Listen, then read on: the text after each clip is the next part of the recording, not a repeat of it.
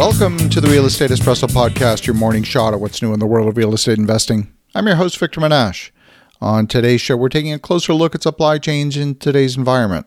I'm hearing daily reports of empty shelves at building supply stores. I'm seeing posts on social media of contractors who placed orders for construction lumber at some of the big box lumber stores 2 weeks ago and still do not have their orders fulfilled. I experienced the same thing last year when purchasing cedar for a small project. The supplier took my order for material that was supposedly in stock, and by the time the staff went to pick the inventory and fulfill the order, someone else had purchased the material out from underneath me. I found another source and asked the original retailer for a refund. A month later, I received a phone call that my order was ready and I could come pick it up. Needless to say, they were surprised to hear I'd canceled the order and had already received a refund. The higher cost of lumber is adding between $25,000 to $30,000 to the cost of a new home, if you can find the material. Earlier this year, one of my general contractors submitted a change order asking if he could replace some roof decking with a superior plywood product, since the builder-grade chipboard was completely out of stock.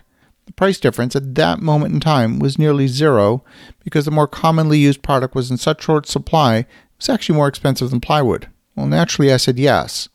The recent quotes I've received for materials have made me redevelop all of my budgeting spreadsheets, and some construction projects have been outright canceled due to the high cost of construction. In my home market, a brand new $100 million police station tender was withdrawn by the city. The police station is badly needed, and the budget's in place, but the high cost of construction was enough to cancel this major project.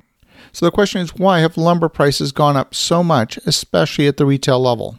Well, Madison's Lumber Reporter is a weekly publication they've been publishing since 1952. They're one of the foremost authorities on the lumber industry. There's plenty of raw material supply at the timber stand. Most of the timber supply in Canada is on government land, and the forestry companies bid for the right to harvest that timber on Crown land. In the United States, most of that timber is on land that's privately owned. Canadian softwood lumber is a significant contributor to the U.S. construction industry. The pandemic lockdowns of 2020 saw sawmill plants close for 6 weeks in Canada, and then when they reopened, they were cautious on ramping up production. Meanwhile, demand did not fall throughout the year. Retailers experienced a spike in price coming from the sawmills, and the retailers literally had no time to react. They had no time to hedge with futures contracts. They were selling framing studs at $3.50 and then turning around and buying that replacement inventory from the sawmills at a much higher price. They'd never experienced that before. A sheet of plywood today that used to sell for $35 is now $100. For the sawmill, the year 2020 was close to ideal. They want to close the year with the log yard full of new timber to cut and the yard with finished inventory empty. And that's exactly what happened. But the demand is so far in excess of supply that sawmills are now resorting to transporting finished product by truck instead of by rail. That's in order to shorten the lead time. But transportation by truck is triple the cost compared with rail. So the rail transport cars are sitting there empty, and there's a shortage of truckers, which further pushes up the price of transportation for the finished goods. We're seeing long lead times for all kinds of materials, including stone counters. Prices for quartz have been falling over the past 5 years, but in the past year, at least one supplier I know well has been increasing their price. The same slabs of quartz that have been sitting on their lot for several months have gone up in price. There's no obvious reason for the price to have increased to $80 per square foot, but yet it has. The tariff dispute between the U.S. and China has taken a backseat and is no longer as much of an issue.